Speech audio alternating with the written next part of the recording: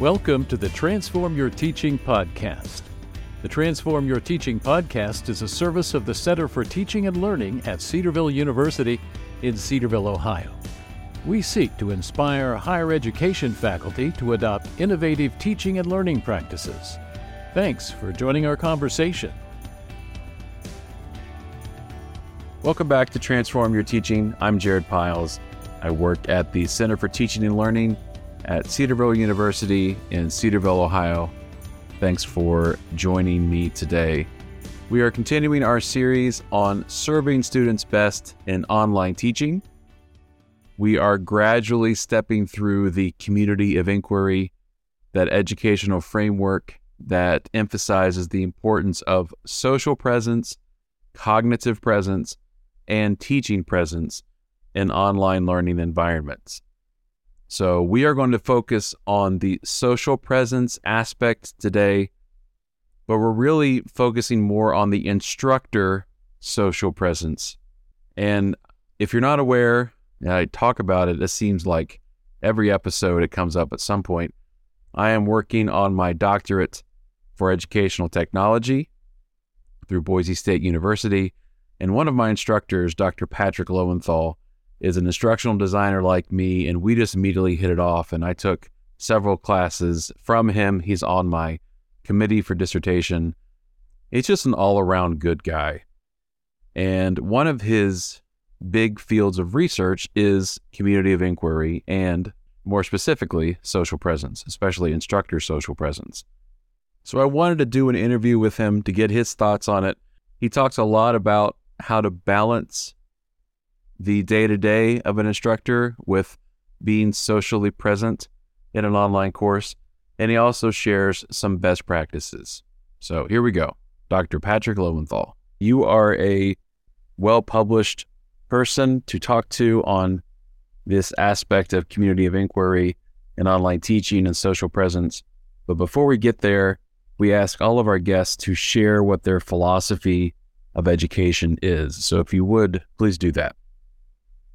Definitely. And it's something that I've probably not, thought about a lot lately. It's something that when you go through tenure review or apply for jobs, you have to write out your philosophy of education. And so it's just something that I probably should reflect and think about whether mine's really changed over the years. But for me, when I approach education as how can I make it as authentic and relevant as possible for students, for learners. It doesn't really matter what I'm teaching. I want to try to find a way to get people to do things. And so rather than, let's say, learning about biology, I would want them to do what a biologist do.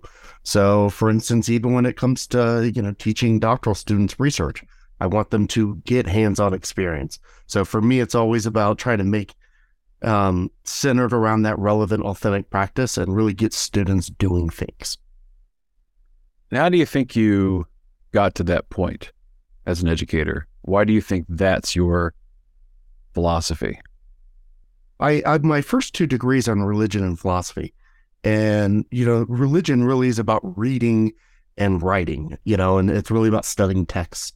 But it was actually when I started to get in the field of instructional design that this idea of like project-based learning or creating things became more important. What happens a lot in project-based kind of courses is you're encouraged to create things that you can use on the job that are useful or other people can use outside of the classroom.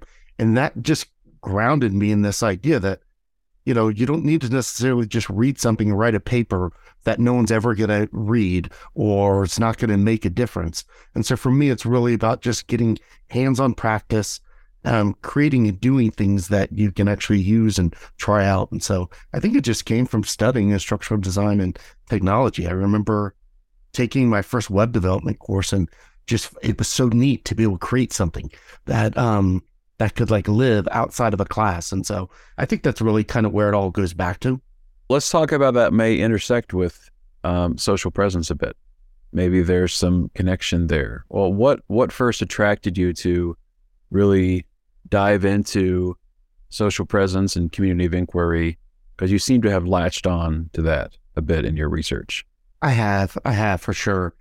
It And it's sometimes, I don't want to say embarrassing to admit, but I think that faculty often struggle when they're new to teaching online about how teaching is going to be different. And so when I started teaching online in 2003, I remember, this was with dial-up internet. We didn't even have broadband where I lived. I wasn't really that concerned about the students. I was more concerned about me as an instructor. How would I feel and get the same satisfaction out of it? How would I connect with students? And it was a lot of me, right? I was really concerned, to use a community of inquiry term, the teaching presence. I wasn't sure what or how that looked like. And so, and one of the things that really I was interested too when I started teaching online is, when you take an in-person face-to-face class, you size up your instructor by, what they're wearing, how they act, the hallway talk, this in-between stuff. And so I was really kind of interested in how I can let students get to know me as a person. And, in a highly text-based asynchronous kind of courses back then, it was really important to me that they get a sense of who I am. And then as time grew on, I also wanted to know more about them and make things more student-centered. But it definitely, the way it all started was I was just really thinking about myself and my own needs and how I would use my energy, my passion, how any of that would come across in online discussion forums. And that's kind of the way it started. So you talk about a little bit about letting yourself be seen, understood by your students, trying to replicate that. The biggest hurdle that with online education is there's this huge barrier in between of the distance, especially back in 2003, 2004, when it was, like you said, it was very limited, almost just the beginning of Web 2.0, where there's just starting the interaction between two parties and on the internet. How did you, at that time, and this is part of the social presence aspect, how did you try to build rapport with your students in 2003 and now? In some ways, I probably the same. But when I think about back then, what I did a lot, and because it was like media, I remember there were courses where they would mail out DVDs or CD-ROMs of little video clips, but for the most part, it was kind of discouraged. That was just extra overhead. So video wasn't really an option in those early days, or at least the courses I was teaching. And so a lot of it was through asynchronous discussion forums or email. That was the way you would interact with students. And so what I tried to do then early on was just to be hyper responsive.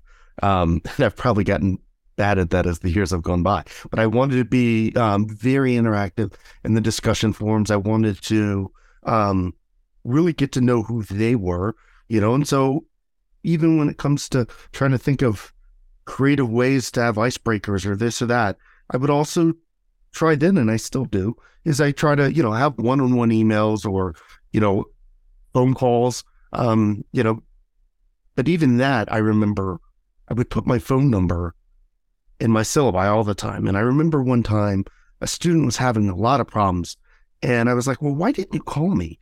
My number's there. And she was like, well, I didn't know I could do that. This is an online course. And so it's really about kind of setting up those clear expectations, being, very interactive with students, trying to get to know and remember who they are. My doctoral students, I will, basically, and now that, we're no longer in the office like we used to, but if I go in the office, I can see the last 6 cohorts of my doc students with a little bio they have. And so it helps me kind of remember, oh, where's Jared at? Or this or that. And so, so for me, it's trying to, what I did then, and I still do, was really trying to get to know my students as people. I've almost always taught mostly graduate students. And so there were times where they're either my age or they're older than me. And so it's something I wanted to treat them as adults. I wanted to treat them as individuals. When I first started teaching online, it was at Regis University, which is a Jesuit institution. And so it was also this idea of kind of recognizing this, honoring the whole person and their lives outside of the classroom, you name it. early on, I remember I got into digital storytelling, and I still have a digital story out there that I'll include in my classes that talks about how I went from like 2 degrees in philosophy and religion to managing restaurants to, basically being an instructional designer and then faculty. But it's about kind of telling their stories. So, some of the social presence research will talk about things like self-disclosure. Self-disclosure, and sharing stories about ourselves is a way that I think we build rapport. It's a way of trying to let down our guard, because I remember when I first started teaching, I was young, I was insecure, and now I'm probably old and insecure, but but I was really concerned with I remember like my bio the first time I started teaching online was like all about degrees and trying to make myself sound smart.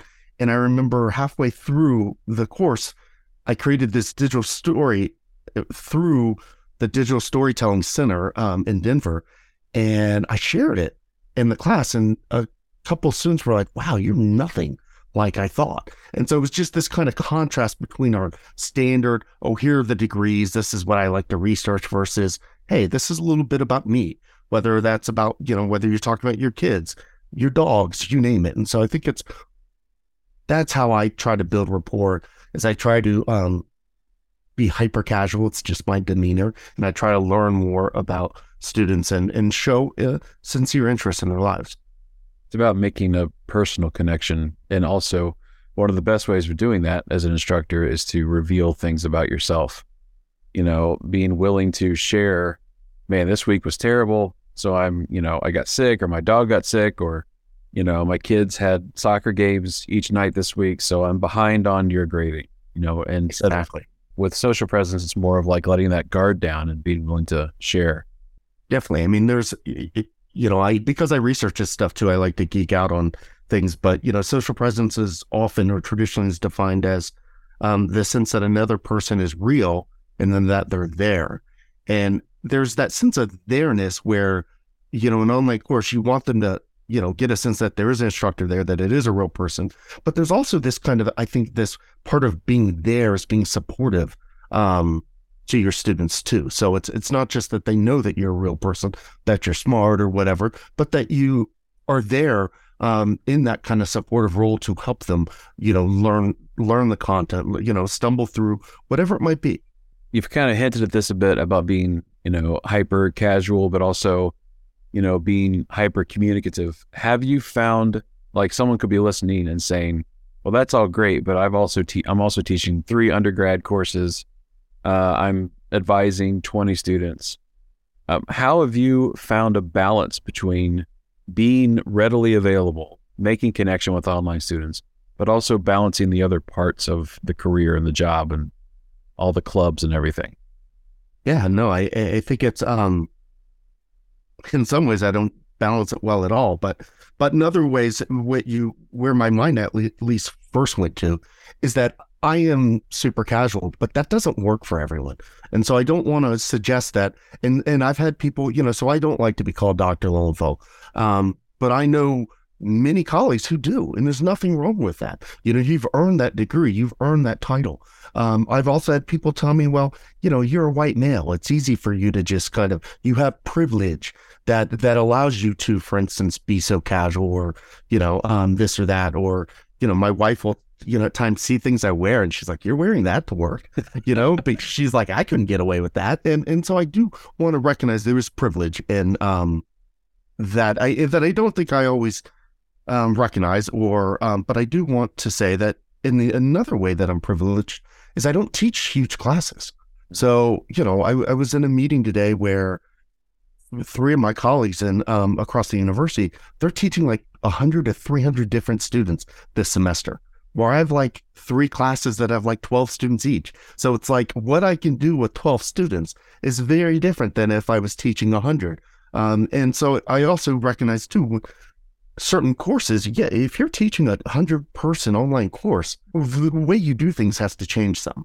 I think of it as we only have so much bandwidth. And so, if you are teaching, if you're used to maybe putting 25 hours a week into teaching, well, you have to use that time the best way that you can.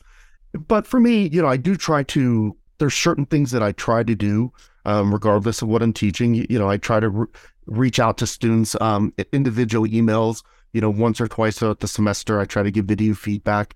But once again, these are things that work when you have 12 students, right? If you have 100, or even to your point back where I talked about privilege, I think sometimes also teaching undergrads, I've heard people are like, no, that 18-year-old needs to call me Dr. Lowenthal. The rules are a little different. And so for me, because I'm, teaching graduate students who, are, my age, I'm very comfortable with the way I interact with them. But, that balance, I think that recognizing that not, sometimes I'll describe as not every student needs virtual hugs, right? And so I do want to balance in my courses some of the social stuff. I don't necessarily try to, let's say, have 3 online discussions every week, where they're, so I try to, recognize the ebb and flow of a course. I also, for me, I found a couple of years ago, and this was probably more like 2008, so it was more than a couple of years ago, I started using Adobe Connect, in synchronous sessions. And so I tried to sprinkle those in. And so rather than, let's say doing synchronous sessions every week, I try to have 3 or 4 throughout the semester. And so that is something where it's optional. They're not required in my courses, but that's an example of where even a little bit of some of these things can go a long way. So you don't necessarily have to every week be doing all of this stuff. Besides time and, let's say, someone who's undergrad, the amount of students that they would have to either connect with in some way or another to establish a social presence, are there other barriers? And if so, what are they and what have you seen? I mean, my guess is there's probably definitely some cultural barriers too. You could have even just, let's say some students who, are from China. They might have different ways of interacting. And sometimes they don't want to, for instance, say, call me Patrick. They're, it's Dr. Lowenthal. Or there's just, so I think there's understanding your audience, I think is important. Because even to the point where, there's time for the instructor, but there's time for students too. And so back to when I talked about making things authentic and relevant, is sometimes too much virtual hugs or too much of this kind of social stuff can really not work for all students. So I think it's understanding your group, your own barriers that you have to work with, but I think it's understanding the students and kind of what makes them tick. So, if I'm working with doing faculty development, they might have the time or interest in doing some of it. They want to get right into it, or for us with our doctoral students, they have busy lives and careers, so some of them, when I've done research and interviewed them, they don't feel a need or desire to want to connect with all their peers in their courses because they got a busy life. So they're more transactional where they just want to suit up, learn it, get the credit and move on, and so I think it's understanding your students. So, there's I often will do a pre-course survey. And so I try to learn, about students, maybe what barriers do they have that semester that I don't know about? I think that there's, other barriers for some of this stuff. For instance, is I know I have colleagues who English is their second or third language. And so they're insecure about speaking and using video. And so I think there's lots of things to kind of recognize, where do you feel comfortable as an instructor engaging in this way? And that some things might work better for some instructors where others, might want to do that 5-minute phone call, with students. So I think it's recognizing what works for you as well as what works for students. And it helps once you've been teaching a group, long enough at a certain institution, you start to just know, what most students' lives are. But even that can be limiting because sometimes you'll just assume all your students are the same, where it's recognizing they are different and every student has their own unique needs. And so just trying to balance that. All right, let's do a shift here a little bit and let's talk about you already gave us a little bit of some, but what are some best practices for establishing and maintaining a social presence in an online course? Definitely. I think that, kind of this goes back to how do you show someone that you're real in there, and so, it starts with interaction. You have to have that interaction back and forth. So students have to feel a sense that you're there, that you're not absent, that you're present. I think that for me, I try to use a mixture of audio and video. I try to show my personality in the course, the way I design things. Even you'll see people talking more about how do you make a welcoming syllabus, because sometimes syllabi can just feel contractual, and here's the terms of service. Where how do you kind of make it more inviting? I went back and I looked at the language that I used about the Accessibility Center. Ours is called Education Access Center, the EAC. And the language I had, and this was given me at some point by someone, but it was so like, you have to prove you have a disability from just to help you. And so I tried to rewrite that in a much more inviting way of saying, hey, if you have, a disability or some challenges or something I need to know, let me know. But you might also reach out to the AAC. So I think that there's ways that we can write our text that sound inviting. I think there's ways that we can disclose, whether it's weekly announcements, whether it's, some of those one-on-one emails, and even when students maybe, even how we grade, I think we can to give a more inviting language where, and that's why I like audio and video feedback, because they can hear in your voice, where sometimes it's just so easy to jump to the grade or see the red ink, if you will, and that it just, you don't feel that the instructor actually did think you did a really good job. And so I think it's about just making sure that, students feel supported, that through your language, through the way you design things. So, audio video is a great way, whether it's Flip, VoiceThread, those are great tools out there that people can use. Thinking about, how we grade, how our rubrics are set up. But even when a student is kind of dropped off, reaching out to them, and not just in this, oh, you're going to fail, but like, hey, what's going on? Can I help you? I think that COVID helped us all kind of realize that, wow, we all have lots going on in our lives. And so when a student is maybe not being successful in the course, trying to better understand why that is. And, when you can, make some adjustments on the fly.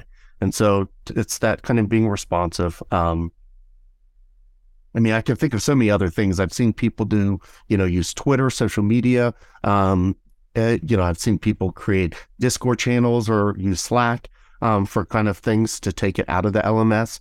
I think that's really just about how do you interact? How do you get them interacting? And that's the other thing. A lot of times I'll think about instructor social presence, but it's equally important getting students to work together and collaborate. So, even though I do think, the teacher and the instructor has a certain position, you have to give grades. So there's a power differential, but it's really important for students to be interacting with each other. And this is easier with smaller courses as well, but it's about how do you get students working on projects together. And I know that your group work is hard.